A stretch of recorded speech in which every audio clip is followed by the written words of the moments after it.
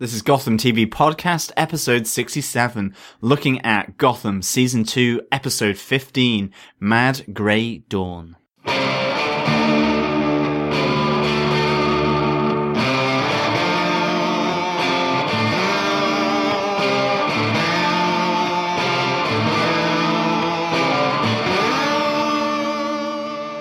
Hey, this is Drew Powell. I play Butch Gilzine on Gotham, and you are listening to Gotham TV Podcast. Welcome back, Gothamites, to this episode of Gotham TV Podcast, episode 67, where we are looking at Mad Grey Dawn. No, it's not the mad local cat lady that just lives around the corner. This is a painting, and it's the painting of a bombing of a railway station. Heavy stuff in this episode of Gotham. I am one of your hosts, John. And I'm your other host, Derek. All hail the king of Gotham, Butch Gilzine. He's back. Butch is back, yes. Absolutely, along with Tabitha. Maybe she's the cat lady, actually. Actually, maybe she is. Or we do, of course, have Selena Kyle, who is also There's loads a of cat ladies. Yeah, absolutely. Kick off the show this week, a bit of sad news during the week for Prince fans and for Batman fans, as Prince, the artist, passed away on Thursday evening.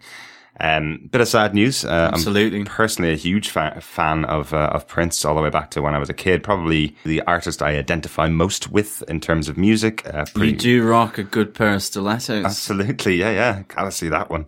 I always love the color purple too, definitely.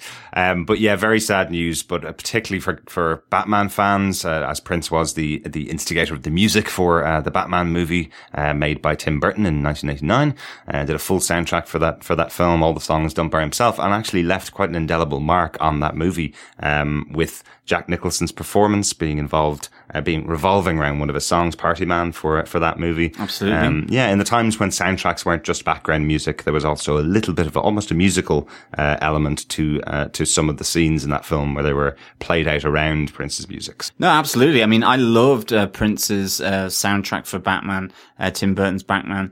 In fact, I would say that was my route into Prince, actually. Right. I knew Purple Rain, loved the track and all that, but it was actually the soundtrack to this film that really kind of made me identify something with Prince. Absolutely. Up until that point, I suppose I was a bit more of a Madonna fan, actually. Yeah. Kind of rocked the leg warmers, but it was certainly it really is a big loss actually for music, and obviously he's got a legacy within the world of Gotham and Batman. Absolutely. And Prince and Madonna did record one track together, so we do have a collaboration to go back and listen to as well. Yes, but a sad loss. Did want to call it out before we went into this episode, but we will crack on with this discussion of Gotham Season 2, Episode 15, Mad Grey Dawn. Yeah, a new king's in town, so to speak. And we do have Butch Gilzine is back along with his queen Tabitha, the kitty, psychotic kitty lady who does like her knives. She really does. Yes, she does. She seems to find them everywhere, really, doesn't she? She certainly is a kindred spirit of the old Oswald Cobblepot as we knew him, who also liked his knives. Absolutely, yeah. He also seemed to find them everywhere and usually stabbed a lot of people with them and then went on to eat a little dinner afterwards. But yeah, as usual, I'll just share with you who it is that wrote and directed this episode. The episode is directed by Robert Hull, who has directed other episodes of Gotham in the past. And it was also written by Nick Copus, who wrote the wonderful Scarecrow episode of Season 1. So great to have the team from Gotham coming back to return for another episode. They seem to generally use the team of writers and directors that have done previous episodes, which is great to see. It allows them to kind of build up the characters in the universe in the way that I suppose they all want to do it. So having them involved as a team probably makes it a lot easier than having guest directors and guest writers all the time. Yeah, this reoccurring writers and directors from previous episodes of this season, or in fact from season 1, is actually really good, and I think it really helps to flesh out and solidify this world. So yeah, no, I'm enjoying that aspect of this season as well. Seeing them come back on board and how they develop certain aspects or threads, or even if it's just a nod to those back characters like we had previously on a number of occasions. It's just really good. Yeah, it really helps. So, John, do you want to tell us what they gave us for this episode with your synopsis? Sure. Paranoid that Jim Gordon suspects him of killing Christine Kringle, Enigma begins a dangerous game of cat and mouse around Gotham. In the meantime, Oswald tries to adjust to life out of Arkham Asylum and visits his old friends to make amends. Whilst at his mother's grave, he crosses paths with Elijah Van Dahl, who reveals to be his father. Dahl recounts the history of him and Gertrude together to Oswald and welcomes Cobblepot into his family. As Gordon Bullock investigates a trail of brain teasers and clues at the Gotham Museum of Art, an anonymous tip-off prompts Internal Affairs to reopen the case against Jim Gordon's possible involvement in Theo Galavan's murder. As Jim's past confronts him, Enigma's paranoid plan takes shape, and the Riddler frames him for the murder of the anonymous informer, a member of the GCPD strike force, whilst revealing his role in the brutal death of the former mayor of Gotham. Gordon is arrested by Captain Barnes at the GCPD, and, after a trial, Gordon is determined guilty and sent to Blackgate Penitentiary. All the while, Bruce and Selina navigate and survive just the streets and criminals of Gotham's underworld, and Barbara Keene awakes from her catatonic state at Arkham Asylum. Hello, my dear. Yeah, great big ensemble this week. Tons going on with pretty much every character that we've seen in the past, isn't there? Yeah, this was a really kind of weird episode for me. I don't have that many notes, but loads of stuff happened. And big things happened as well. Certainly. I mean, a lot of things came to pass. A lot of things really came to the surface, and a lot of things really that needed to be done, I think, have happened. And I think fair dues to these writers and directors of Gotham. I'm absolutely really happy about this episode because of, and I suppose I'm going to just say it's my first point, Jim gets his comeuppance. Mm-hmm. He is revealed. He is exposed. His ruse is finally at an end. He has been found guilty of the murder and shooting of Theo Galavan. Whether justified or not, he's a police officer, he has a code to uphold, and he didn't uphold that code at all. And he's been found out, albeit through a fairly sophisticated plan of Enigma, trying to cover up his own murder, but nonetheless, what has come out is still the truth. And that is quite an interesting thing. And he's sent to Blackgate Penitentiary. So for me, this is a huge, huge payoff episode for that storyline of Jim Gordon being secretive, being slightly economical with the truth to his peers in the shape of Captain Barnes, who put so much trust in him. And I must say, I absolutely loved Captain Barnes' interrogation of Jim Gordon in this episode. I thought it was an absolute standout moment. Jim basically says, somebody set me up, and Captain Barnes goes, are you seriously going to go with that? You know how many lowlifes who stood before us here in this precinct and issued those same words. Is that all you've got? Be the man that I thought I could trust. Yeah. Like, really, the chickens most certainly come home to roost here for Jim in both his professional life and his private life. And I think that it's great. It needed to happen. Certainly. I had every confidence that it was going to happen. Maybe it took a little while to get there, but nonetheless, this is a great payoff. Absolutely, yeah. I really love this about the episode. I love that it's kind of a punishment for everything that Jim's done. He can't get away with this. He is a police officer. We've mentioned it many, many times that he's going down a really dark path. If he doesn't find that punishment at the end of the dark path, well, he probably will go further, and that's not the Jim Gordon we know. It's not that he's incorruptible, as we've said in the past, but what's happened to him this season, where he's effectively shot the mayor because justice wasn't working for him, well, he probably needs to learn to back off a little bit and maybe give justice another attempt. Chill down. Yeah, absolutely. But chill pill. But really, really liked it. And particularly, as you say, the interrogation from Captain Barnes, because he's been let down quite significantly, it absolutely puts that nail in the coffin of the idea that there is something, dark behind Barnes's motives. He's certainly not a dark character. He, in fact, is probably the lighter character. In this circumstance, he is probably the one that is most on the side of good and justice in the GCPD at the moment, really. There were times during this season where you kind of went, or at least I did, like, he's being irrational. What Jim Gordon is doing is totally irrational. He is kind of flip-flopping between being this moral, ethical, upstanding officer, and then really, to take another Jim Gordon saying, plunging his hands in the filth of the underworld of Gotham, and trying to think that those two are compatible, and they just weren't. And he was bringing other people into it, including Leslie, and I like the fact that she really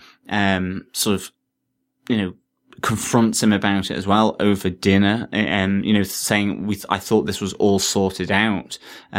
It obviously isn't, and obviously you have that fairly heart-wrenching moment at the end where, she's pregnant with their child, and he's now being torn away from her to Blackgate, and the irrationality, the illogicalness of Jim's actions and behavior because of the situations he was in are now coming and have crept up on him, and he's in serious trouble here. And it's just, I love that consequence paying off. So absolutely. Really good. Yeah, absolutely.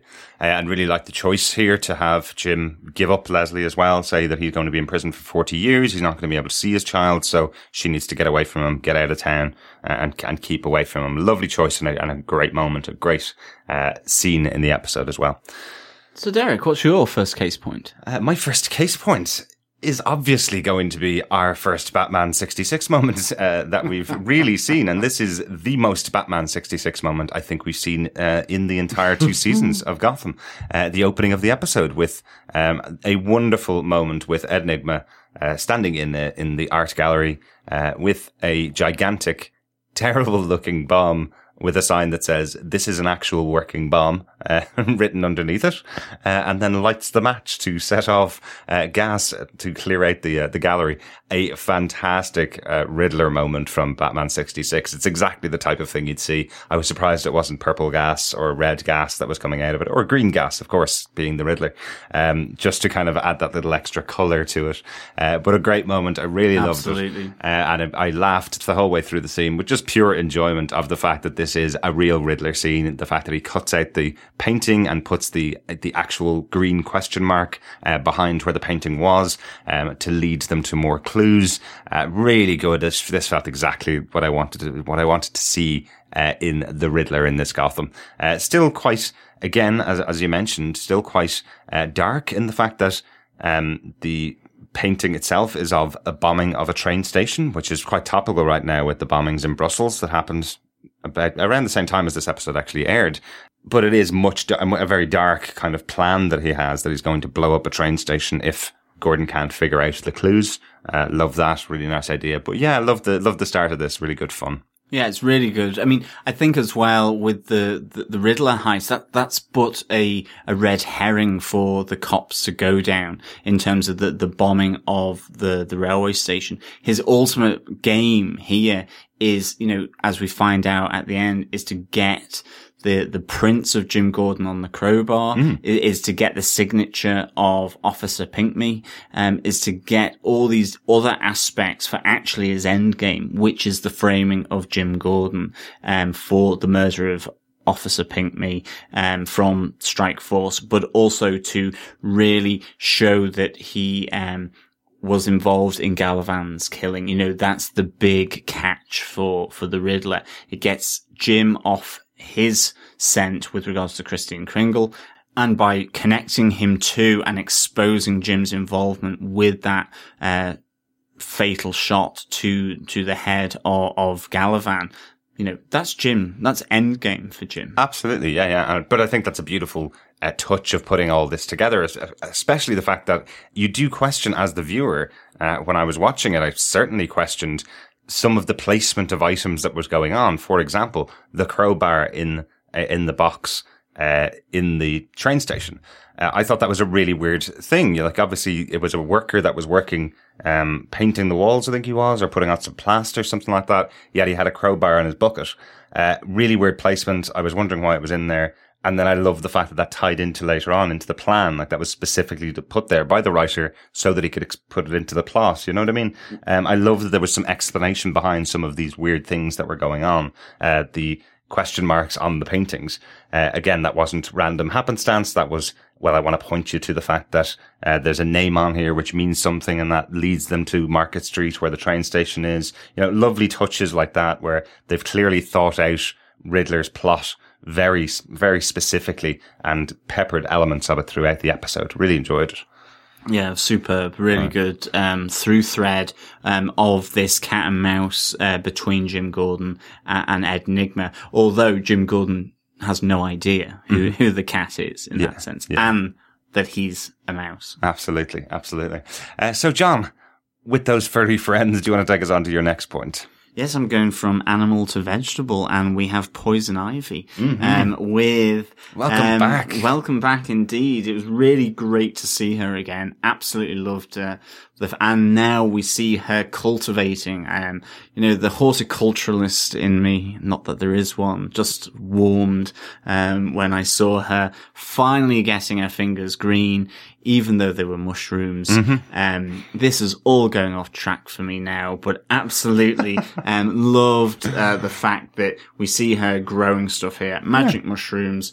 I love how that fitted in as well to Bruce and Selina, having one of their big moments in this episode. It was nice to see Poison Ivy. I like the fact that she still got her dry wit and deadpan feelings towards Bruce Wayne, oh, the billionaire boy, why are you living on the streets? Really, really good. Certainly, yeah. Absolutely love Poison Ivy, and it was great to see her back. Yeah, definitely. Really enjoyed seeing Claire Foley back. She just plays the part so well as a young Poison Ivy. As you mentioned, the dry wit, just her whole attitude and how she carries herself. The first time we saw her was she played a really innocent character and very young.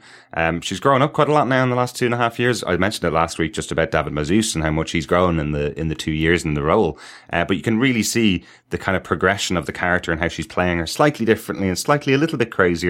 And I loved a little touch, which you may have missed. It's a little dropped line in there where she mentions the fact that she's tried all of these mushrooms out and she's enjoyed them. Believe her is kind of what she says. So I like that it's kind of something that could be warping her mind slightly by the fact that she's also ingesting these mushrooms, which are drugs. Yeah, the magic mushrooms. It's the magic mushroom trade of Gotham. And that they use them to, knock out all the guys upstairs so that they can steal money for living on the streets. Really good. She even sort of messes with Bruce Wayne about saying, well, they will die and it's going to kill them. And he's like, what? I'm only joking. It's really good. She plays with him slightly here. I really like that. And certainly one of the cool parts about it is she's playing with the seriousness. She's a kid at the end of the day, as is Selina, and they've got that kind of great bond between the two of them. And their attitude to Bruce is he's just too serious for a kid, which is a lot of people's attitude to Bruce, really. Yeah. But I like that she plays with him, particularly on the, of course, I'm going to kill them and then we're going to steal their money. Because she knows the reaction she's going to get from Bruce, which is exactly what she gets. Definitely. I mean, one of the things I really hope here now is that with Bruce and Selina on the streets, that we get to see Poison Ivy, really involved in this as well, actually. Even maybe peripherally. At one stage, gosh, that was pretty difficult to say, peripherally. But that maybe she comes more involved in this duo, or certainly more involved with Bruce. They too down the line have a history together, and that is just really cool. I really do hope that whilst Bruce is on the streets, that he not only just interplays with Selina, but also has Poison Ivy to deal with as well. I think that'd be really cool, and it just in a different way, because it just shows then that range of experience that Bruce is going to get on the streets. Yeah, absolutely. Yeah, it's one of those things where we kind of have mentioned a few times that Bruce is a young character. He's still a kid. He's 14, 15 years old, yet he's always surrounded by adults all the time. So it'd be nice to have these three characters, particularly the youngest characters in the cast. It'd be nice to see them work together a lot more.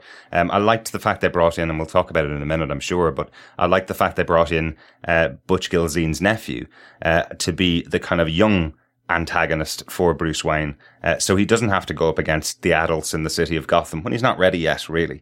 I do like that touch that it's kind of there's the young underworld of Gotham plus everything else that's going on with Jim now. So that's a nice way to kind of change it up. So you don't have to have Bruce taking down Oswald or Enigma. You don't have to have him involved in that world at all. You can create some antagonists for that character that don't have to have any involvement in Batman's future, but show the development. You know, Absolutely. it's kind of like building up to the end of level baddie, as we mentioned, being gamers before. You go for the low level scum first, and then you build your way up, which I think is a good choice for the episode. But yeah, absolutely great to see Claire Foley back and Poison Ivy. Great character and great to see her back on the show, and hopefully we'll get to see her a bit more in the future. Absolutely, Derek. What's your next point? Takes me straight on to my next point, really. The Batman moment of the episode. Really, this is our Christopher Nolan Batman moment where we have Bruce realizing and taking elements from his training that he just got in last episode from Alfred. I really liked this moment where he's been knocked to the floor by Sonny Gilzean, and then has the voice of Alfred in his head telling him the way to beat a bigger man is to last him out or to wait him out. Great moment, and really, really felt like the kind of inspirational moment that Christian Bale's Batman would have gone through in the first, in Batman Begins, where he has some memories of his training that lead him through a particularly difficult fight or particularly difficult battle. I liked this moment. I loved that Bruce actually lasted as well. One of the big things I loved about it as well, you know, we've mentioned it before, the show isn't for kids. And they do go quite far with their child characters that are in the show. I mentioned, obviously, Poison Ivy. She's down in mushrooms at 14, you know, not a great impression to give to kids, no. You know. And in this scene with Bruce, he does get beaten really badly. He's given his first proper scar above the eye. It looked really sore, actually. It did. His eye couldn't open. It's fully bruised and beaten and battered after the fight. Selina's stitching him up and like really great makeup. Absolutely, yeah. But the fact that he does learn and has listened to Alfred and has taken on board his training that he's given him, a great choice for the episode. Really good moment. He does beat Sonny Gilzean as well. He waits for his moment. Selina distracts him and Bruce takes him out. Really good seeing those characters work together as well. You know, again, as always, Bruce will use anything to his advantage, and he's learnt it really well. Really good demonstration of the future Batman. Yeah, absolutely. Like it really was a big moment for Bruce Wayne here. I mean, we get Alfred's voice coming in, telling him how to deal with larger blokes. And I mean, he takes a big beat down, from Sonny. But like, yeah, it was a really good moment. Like, he stepped up to the plate. I would say he's moving from childhood into adolescence here at this moment in time. With a hint of adult there as well. Really, really good, to see, I think. And one final touch about that scene, I did love as Bruce rose from the floor for the first time. He seems to get all the way up to get his shoulders back and get his full stance up, and seems to be eye to eye with Sonny Gilzean, which I thought was quite interesting. Again, he was defiant, absolutely. Absolutely, but we also think of him as a child all the way through the 2 seasons that we've seen him in so far. And this moment where he stood all the way up and stretched himself to his full height and stood toe to toe with clearly a guy who's probably in his 20s or late teens or early 20s. It really shows that he's using that Batman move of showing your size, making sure that people will fear you. It's really already started now. Yeah, Alfred is not going to recognize him when he gets back to Bruce. Very true. Bruce Manor. When he gets back to Wayne Manor. Very true, very true. He's probably going to have a tash when he gets back as well. Yes, his tash may be slightly wiry, but nonetheless, he will have a tash. One that Jim Gordon doesn't have, unless he doesn't shave in Blackgate. That's true. That's very true. Maybe Jim will receive his mustache in Blackgate. Maybe. That was one of my points. You've stolen it now. I'm only joking. But John, what's your next point? Well, just as one character is developing and growing and realizing himself, so another character in Oswald Cobblepot, in a sense, is shrunk back from what he managed to achieve. And I loved this. I'm calling it Old Friends. I absolutely loved how Oswald, fresh out of Arkham Asylum, goes back to all his old acquaintances and friends, and in effect, gets turned down by them. We have him turning up at the King of Gotham's pad with Butch and Tabitha there, and essentially he gets tarred and feathered for his troubles. Even though he brings cupcakes. I wondered whether it was actually Cupcake in there from the previous episode. Maybe he'd done sort of kind of given that it's the birthday of Shakespeare, that maybe he had made a pie or a cupcake out of cupcake. Is it Titus Andronicus, I think, where they make a pie of the two children. The two children. That's right, yeah. So I thought maybe cupcake had actually become and been made into a cupcake. I wondered whether, like the cannoli, whether it was poisoned because it was in a similar pink box. So I wondered whether it was just all a bit of a ruse. Yeah, I certainly thought that. I must admit, I had that moment of don't eat the cake, Butch. Don't eat the cake. Put it back in its box. He's been known to poison his henchmen before, and you were his closest henchman. Maybe he just wants the mantle back. Do not eat it. But Butch seemed quite happy. Absolutely. Yeah. I mean, Butch ultimately says, kind of, okay, we're kind of equal here. Everyone's lost something.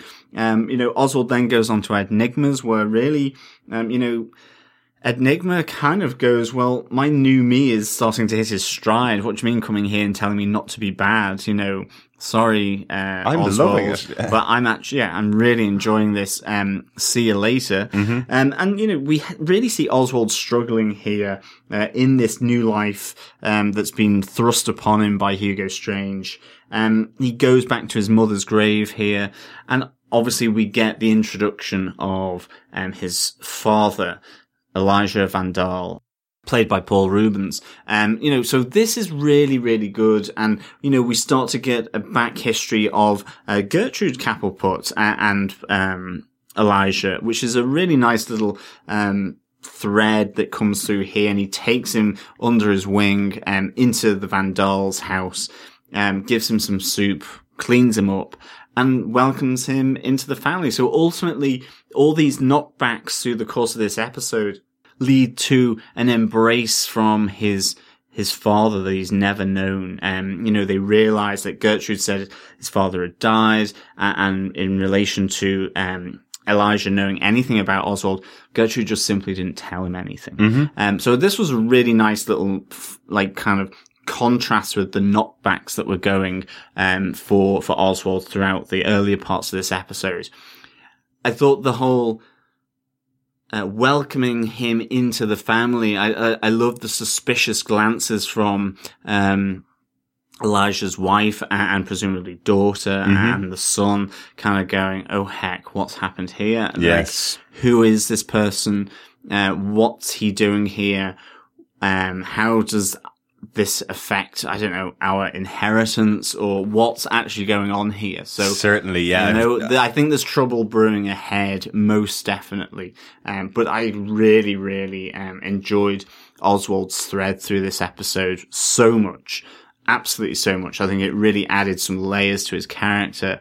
It added layers to the back history of the Koppelpots and the Kappelputs and the Vandals now. So this was a really nice little thread for me throughout this episode. Certainly, yeah. And great to see Paul Rubens in the role. He did play Oswald Cobblepot's father for a couple of moments in Batman Returns, as a lot of Batman fans know. So great to see him back in the show. I have to say he looks remarkably like Oswald Cobblepot or Robin Lord Taylor. Mad, isn't it? Yeah, it looks really, really like him. You can really see the resemblance. And I would presume this is kind of what they call in TV business, like this is stunt casting. This is where you cast someone of interest to get more viewers onto the show. But he's so perfectly cast. He works really, really well. He's done a great job. Probably must have watched the show in the past and must have seen the performance of Robin Lord Taylor, so he can take some kind of little traits and tricks from him. But that family, yeah, there's definitely some difficulties ahead for Oswald with that family, I think. But I do want to bring in a little bit of feedback at this point from Natalie, who sent us an email over at feedback@gothamtvpodcast.com. What she says is, I'm also a bit suspicious of Elijah Vandal and family. Elijah's story seems both plausible and contrived. I wonder if he's part of Hugo Strange's plans for Oswald Cobblepot, based on the void in Oswald's life after his mama was murdered.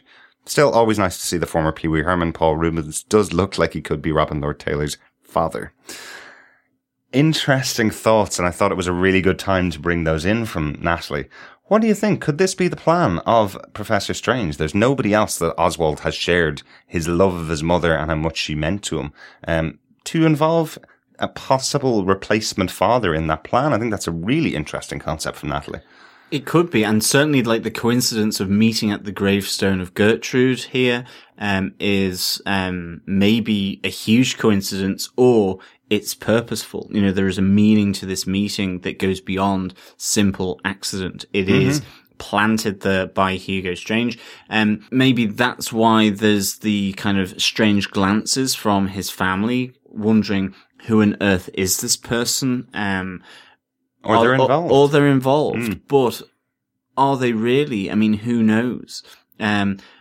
So I think it's a really good theory. And actually, I kind of want that to happen That's now. a really interesting idea, rather than it to be anything particularly genuine. I think this would be a really useful way of even aggravating the Cobblepot, Oswald Cobblepot, even more, to make him absolutely, utterly frayed psychologically around the edges, and maybe ultimately sets him back on a path towards darkness, violence, and criminality. Perhaps. I really just did like the concept that Natalie has mentioned. And just to assure viewers, much like ourselves, Natalie actually sends us her emails the night Gotham airs in the US. She sends us emails and we don't open them until the episodes have aired over here. So her theories that she does mention in some of her emails are straight after the episode. So if this has happened and you've already seen a future episode, if it is something that is coming up, Natalie doesn't know it and we don't either, obviously. So yeah, I'm fascinated by that theory. Thanks very much for that, Natalie. No, absolutely. Thank you so much for that theory, Natalie. It's one that I'm certainly game for. Absolutely love seeing how much Hugo Strange can really weave his menace and psychological madness throughout Gotham. You know, he's certainly also, I feel, has a plan for Jim Gordon, although maybe that's been kind of slightly put off kilter by Ed Nigma getting to the pass first, really. Yeah, absolutely. And on the other point, John, just to say, I totally agree with you. I thought there was, if they aren't the bad guys, if they aren't in the pocket of Professor Strange, I did love the idea of the family going, who's this 31-year-old guy absolutely coming in to take the inheritance of our gigantic mansion that we've lived in all our life? There is possibly also that other angle that they could be just backstabbing each other to try and take out Oswald, which I really like that idea of as well. But yeah, really good point. Definitely enjoyed the Elijah Van Dahl family, and great to see Pee Wee Herman, or Paul Rubens as he's better known, back on TV screens, definitely. Derek, what's your next point? My next point is Butch and Tabitha. I know you mentioned them slightly in that scene, but I think they need a point of their own. Really like the fact that Butch is living it up as the king of Gotham. Gone is the old suit of the sidekick. Here is the luxury furnishings of the appropriate for the king of Gotham. Yeah, lounging by the fire in their dressing gowns. Absolutely, with the queen of Gotham by his side, as you said, Tabitha Gallivan. I loved this scene with the two of them. They just seem to be having so much fun playing opposite Oswald and being able to take him down a peg. I love that Oswald comes in and kind of goes, "Hello, old friends," and the two of them look at him incredulously and go, wait a minute. And Butch Gilzean waves his missing hand at Oswald to go, we're not old friends. You messed with my brain. You took my hand. Oh, and you killed my brother, says Tabitha. And Oswald's response to it is kind of, well, I know it ended badly, but we were quite close friends once, and I still think of you as friends, showing truly that he is messed up, which I just really enjoyed the scene here, and think it just deserves its own point. Great to see these characters back, and great to see some parts here. One of the other elements that I loved about Butch Gilzean, again in this episode, is having a family member in the show expands the character of Butch Gilzean. Knowing that there are other Gilzeans out there in the universe kind of creates that idea that he could be a mob boss and could have other connections in the city and a bigger backstory that we haven't explored yet, which I thought was great. Yeah, and I love the fact that the Gilzeans are all about the consequences, or, as Selena says, they're all about the pizzas. You know, and I'm sure there was a pizza or two by the roaring fire, along with the cheeses that Tabitha must have been nibbling on, because I'm sure that was a cheese knife. Certainly. So, I mean, they are living it up as king and queen of Gotham, and he now is building his empire, but through his family. So it's a real, like, Falcone and Maroni kind of Italian style mobster, sort of within all this craziness, and actually is slightly the with them in a twisted way because of the mind control that was forced upon him, the loss of his hand, the fact that Tabitha is a bit cuckoo. It'd be interesting to know where Silver St. Cloud has gone, actually. And we know that she parachuted from the top of Galavan Towers back in one of the earlier episodes. So who knows? Maybe she's just locked up so as to not spoil all the lounging by the fires. Possibly, but I would say she probably did run screaming out of town from the family Galavan. To be honest, I would say she's far away, probably enjoying being a social butterfly again without the influence of Theo Galavan on her. That was my point. John, do you want to give us your next point? Yeah, Barbara Keane wakes up. Absolutely. She is awoken and is greeted with, "Hello, my dear," straight in the face. So I would say she's probably just gone Lula all over again. But what is going to happen? Mm-hmm. Timed very well with Jim being banged up in prison in Blackgate. And so is this kind of a disturbance in the force, so to speak? And her realizing this, she's woken up. Is she going to wake up good? Is she going to wake up bad? Is she going to wake up with a massive headache? What's going to happen? I'm really intrigued by this because she essentially was Lula by the time she fell out of Gotham Cathedral. Has that bump to Earth maybe cured her, or is she suddenly going to be subject to the same sort of treatments that Oswald has been? Perhaps. Yeah, that's a really interesting point. I did love the scene of her waking up at the mere utterance that Jim has been sent to prison, that's what wakes her out of her coma, and the nurse shouting into her face. I'm sure that's not part of the training, or maybe she isn't a real nurse. It is Arkham after all, and we have previously had a nurse in Arkham who was an inmate impersonating a nurse, haven't we? So that is a precedence in Arkham. So I don't think it comes in the training manual to shout into the face of a coma patient when they wake up. "Hello, my dear." But really good, really enjoyable to see her back, and hopefully we'll see some more in the future. Absolutely. Derek, have you got any final points or any notes left on this episode? Yeah, a couple of notes, actually. I have to say, Blackgate Penitentiary really stands out to me as being exactly what it is in my mind. It just looks exactly like something from the comic books. Again, the really good moments. We've heard mention of Blackgate quite a few times in the series. I think we even had a prisoner release from Blackgate Prison in the past. Definitely a bus with Blackgate written on the side of it. Had some passengers that were from Blackgate Prison in season 1. I don't think we've seen the full extent of the prison itself. And it's really good design. It reminds me of Alcatraz. It reminds me of one of those really dark prisons.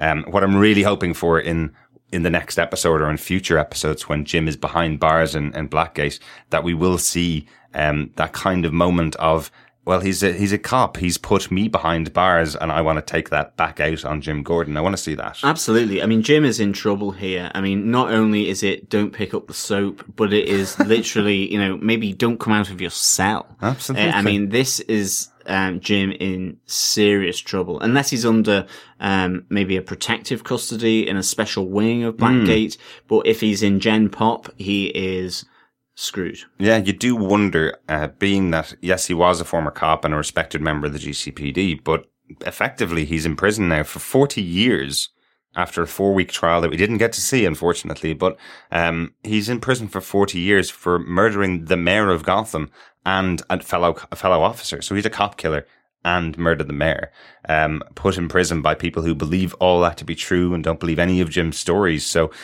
quite interesting. I would be very doubtful that he get any kind of special treatment in this prison, particularly a cop who kills a fellow officer, which is what he's been accused of and now tried and found guilty of. I don't think he'd be getting very much special treatment in this prison. Big time. Absolutely.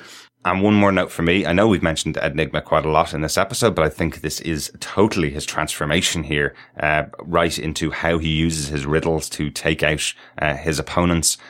What it really feels like is he's becoming the Dexter Morgan character from the TV show Dexter. Oh, yeah. Nice analogy, I think, there. Doesn't it feel like that? It feels like from the inside, working side by side, you're trying to catch murderers and criminals, and the person working right beside you doing the analysis is the murderer that you're trying to catch. Really like that touch. Really good. Yeah, although if Ed Nigma looks any more dubious in the GCPD with a close-up shot, I think his fellow officers are going to start to look and get very suspicious about his actions. That was maybe slightly overused in this episode, or maybe it's even over the course of the last two, where it's a sudden pan to a sort of deep in thought, slightly evil Ed Nigma face, thinking about how he's going to bring down and destroy Jim Gordon. I loved it, don't get me wrong. Yeah. But I did kind of laugh at one point because I thought it was maybe one of these shots too much. But nonetheless, I still liked it. Well, absolutely. At least they didn't choose to have him standing in the middle of the GCPD speaking to himself like he did in last week's episode, saying, "I'll get you, Jim Gordon. I'll get you," right beside the desk of another officer. As I mentioned on last week's podcast, I thought that was a bit of an unusual choice. Yes. But it is Gotham. We will certainly accept some kind of things like this. John, do you have any other notes for this episode? Yeah, I've got a couple of notes. One was I loved seeing Internal Affairs brought into this, opening up the case on Gallivan's murder and the possibility that it's Jim Gordon. I'd actually really love to now see maybe Major Crimes Unit come in here. Okay, yeah, call me a broken record, call me a stuck record, call me whatever you want. I think the MCU has a significant part to play in the GCPD still, and to have introduced them and then not heard from them, not even just by reference to the unit, it still sticks with me slightly, I think, but I think this was a perfect time to really have the MCU come back into Gotham. In cooperation with Internal Affairs. I mean, both of them need to be in there. I think, they are really integral parts to looking at the life of Gotham through the GCPD precinct. It's a really important thing because there is corruption in the GCPD. There are these special units and forces. They've introduced Strike Force, so, there are these different elements that really are important for the life and development of the GCPD in Gotham, and not just simply for just throwing them in for the sake of it. So I really like the nod to Internal Affairs here, and I'm hoping that maybe leads to a re-nodding of the Major Crimes Unit, the MCU. Yeah, you do mention that they introduced the Strike Force. Is that the end of the Strike Force? Because 3 of the members definitely are dead. I know there were 4 taken on board, but... There were, but it was expanded as well. And I think it is just a general force now. I don't think we're supposed to necessarily bond or really attach ourselves to any one of those like we did in the initial stages of it being set up. But I think they're all dead now. I think at the 4 that we were introduced to by name, I think are all dead by now, unfortunately. Yeah, it'd be really useful to know if anyone, any of our listeners know whether maybe the original quartet of the Strike Force are now dead, gone the way of many GCPD officers, detectives, and other special op groups within the GCPD, that they are now dead and buried by Gotham and its criminals. Just send it into feedback@gothamtvpodcast.com. Absolutely, because if I count them out in my head, I think Tabitha took out one, who was the sharpshooter. She shot him, or she killed him with her whip, I think. We had the... Firefly burnt one. Yes. The female officer was the first one shot in the first episode of Strike Force, called Strike Force. And now we have Pinckney, who has been killed by Ed Nigma. So I think that's the 4 that we were introduced to. But as John mentioned, correct us if we're wrong, just send us an email over to feedback at gothamtvpodcast.com. Interestingly, you mentioned Major Crimes Unit. Yeah, I totally agree. We'd love to see these guys back in the show. And is there a more major crime in the city of Gotham than mayoricide? I'm not too sure whether killing the mayor of the city that you live in isn't the most major crime that you could possibly have. So why not have the Major Crimes Unit be the one investigating it? Now, we did jump, unfortunately, right across the 4-week criminal trial. So it's definitely not going to be, they're definitely not going to be there investigating it now, but they could be investigating the impact of it afterwards. Yeah, well, that was one of my other points. We got a massive leap forward in time here. within Gotham. So that was an interesting little just structural change. But then the other thing was that obviously the title of the episode, Mad Grey Dawn, refers to the painting, not a particularly well-known or expensive one, of a bombing of a railway station that Ed Nygma stole in order to really give a clue to what the next plan of attack by this mystery question mark Riddler was all about. So I really enjoyed that as well. Yeah, definitely. And as I mentioned, I do like these touches that it all led up to. While it is a riddle, it is a very simple riddle. It's fixed or solved very quickly by Harvey and by Jim Gordon. But they are quite intelligent to be able to solve it as quickly as they did. But I like that the kind of reason it's easy to solve is because that's not Ed's real plan. And I did really like that touch. That was quite cool. I think that's it for notes and points on the episode. Overall, John, what's your thoughts on the episode? Yeah, I really liked this episode. I thought it gave us an awful lot. It gave us some payback. It was great to see Claire Foley's Poison Ivy back in there. It was nice to just have that brief moment with Bruce and Selina where he really takes a nice little step towards developing into a man and what we know to be the adult version of Bruce Wayne. I really loved Oswald's thread through this episode in particular, leading to obviously the introduction of Elijah Vandal, Paul Rubens here. And I mean, ultimately, the big payoff here was the betrayal of Captain Barnes with the comeuppance of Jim Gordon, both professionally and privately, through the hands of his own actions, but then this lovely Riddler strike that occurs throughout this episode. Certainly. For me, I would give this 4.5 magic mushrooms out of 5. Yes, definitely. Really enjoyable episode. I'm totally loving this area of Gotham this season, where it's taking it. Really good idea to set up the foundation of a lot of these characters a lot better, bringing back connections to previous episodes, previous series, previous characters who haven't appeared for a long time.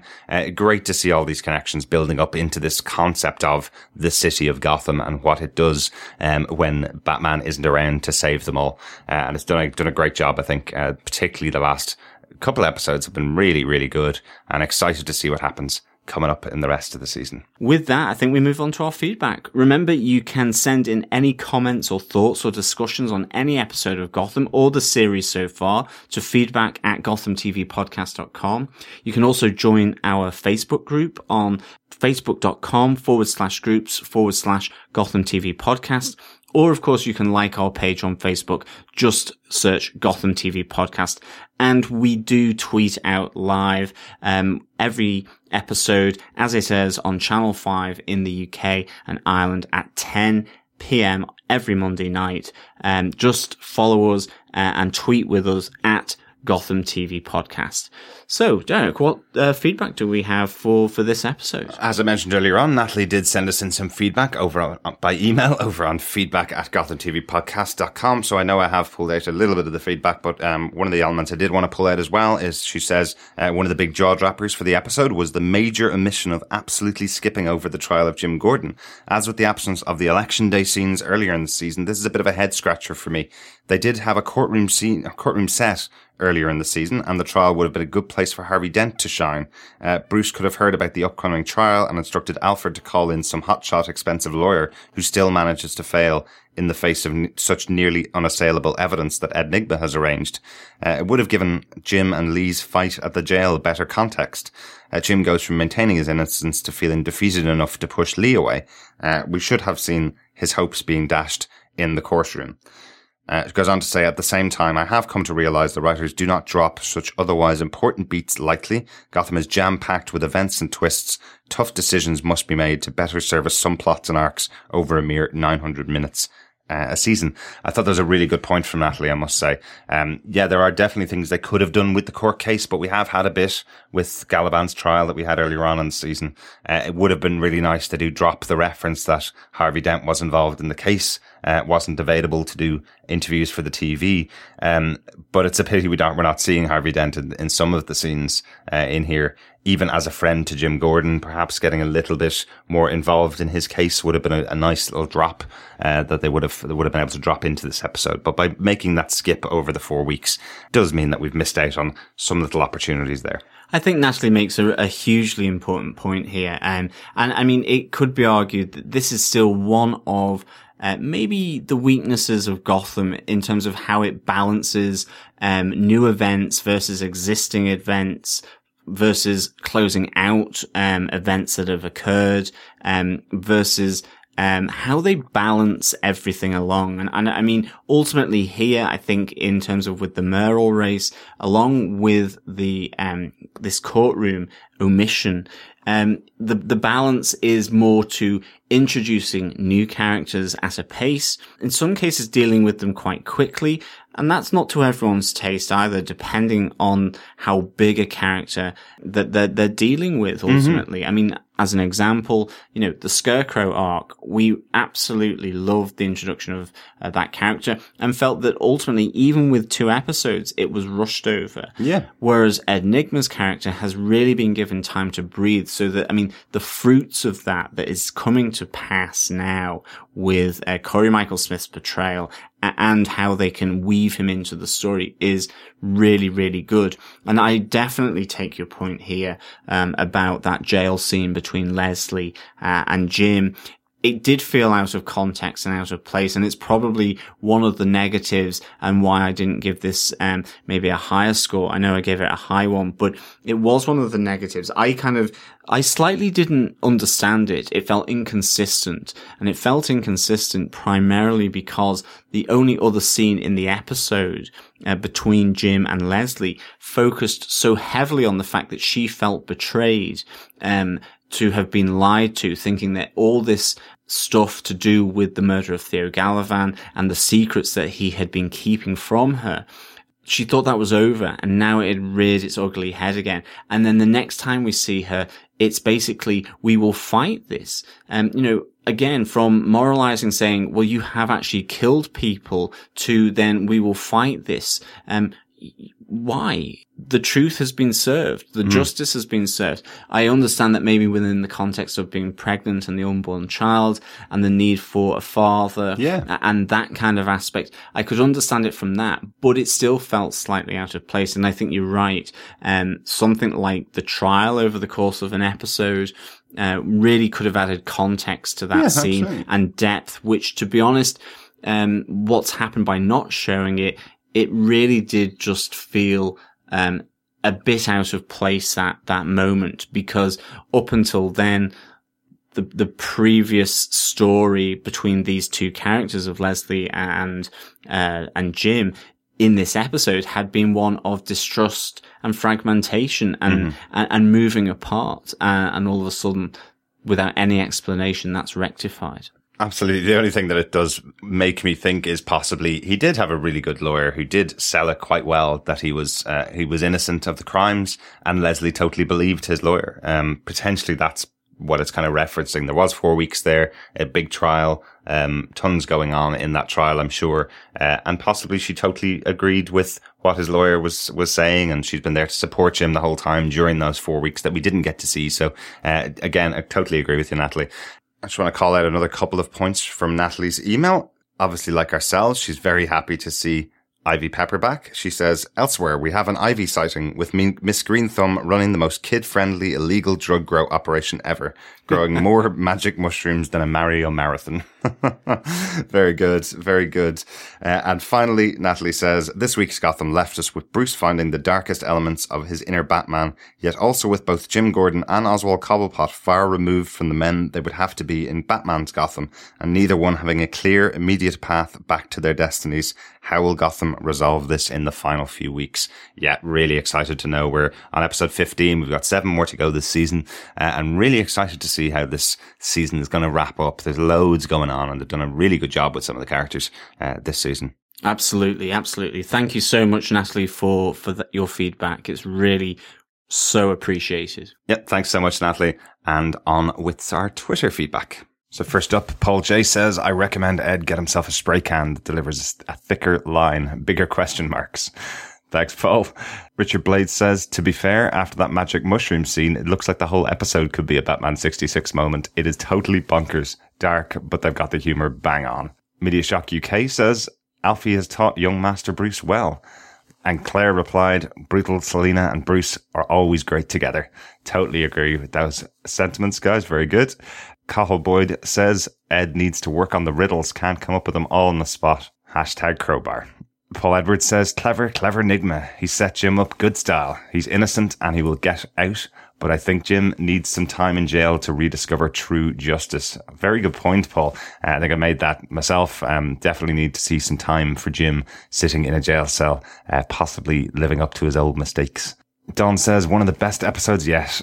Casting Paul Rubens was a stroke of genius. Yeah, looking forward to seeing a lot more of Paul Rubens on the show. Definitely hope to see more of him next week. And finally, over on our Facebook group, Richard Blaze sums up the episode very well by saying, and in between all the comedy, there is so much going on, riddle clues everywhere, Penguin's dad, Bruce having a fight, and then Jim getting sent down. Hats off to the writers this week. They really mixed everything into the pot. Thank you so much for all the Twitter feedback. It's, again, really appreciated. I think with that brings us to the close of this episode of Gotham TV Podcast, where we looked back at, huge changes in Gotham. What is to come? We'll find out obviously in the next episode, episode 16 of Gotham. We're honing in now on the end of the season 2, how quickly it moves. Remember, as always, you can find our podcast on gothamtvpodcast.com/iTunes.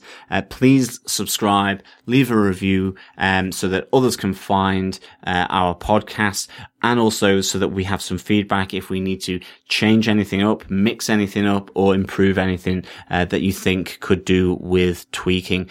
And of course, if you're not an enjoyer of apples, well then you can, of course, on any other good podcast catcher for Android, go to Beyond Pod, Podcast Addict, Player FM, Stitcher. Just search Gotham TV Podcasts and subscribe to us on your podcaster catcher of choice. Yeah, absolutely. Yeah, it'd be great to see some feedback over on iTunes. Just make sure you leave your review. If you do have any feedback about the episodes themselves, as John mentioned, just send those to us by email over at feedback@gothamtvpodcast.com. Always love to hear from you. Hear a lot from people over on Twitter, as we mentioned. Over at Gotham TV Podcast, where you can follow us. We do hear a lot from people there, but we'd like to hear some more feedback about the episodes themselves. You can also join us over on our Facebook group. Just go to facebook.com/groups/Gotham TV Podcast. Thanks so much for listening this week. We'll be back with episode 16, Prisoners, next week. Looking forward to it. Yep. Tally ho, chaps, and good luck catching the bad guys. Thank you so much for listening. Bye.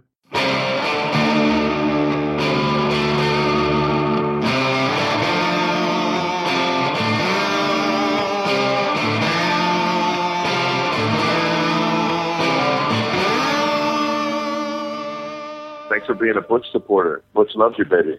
This has been a Flickering Myth Podcast Network production. For more information, head over to flickeringmyth.com for more shows like it. Find this show in iTunes by searching for the podcast name, and head over to youtube.com/flickeringmyth to subscribe to the Flickering Myth movie show. We'll see you on the next podcast. Take care. Bye-bye.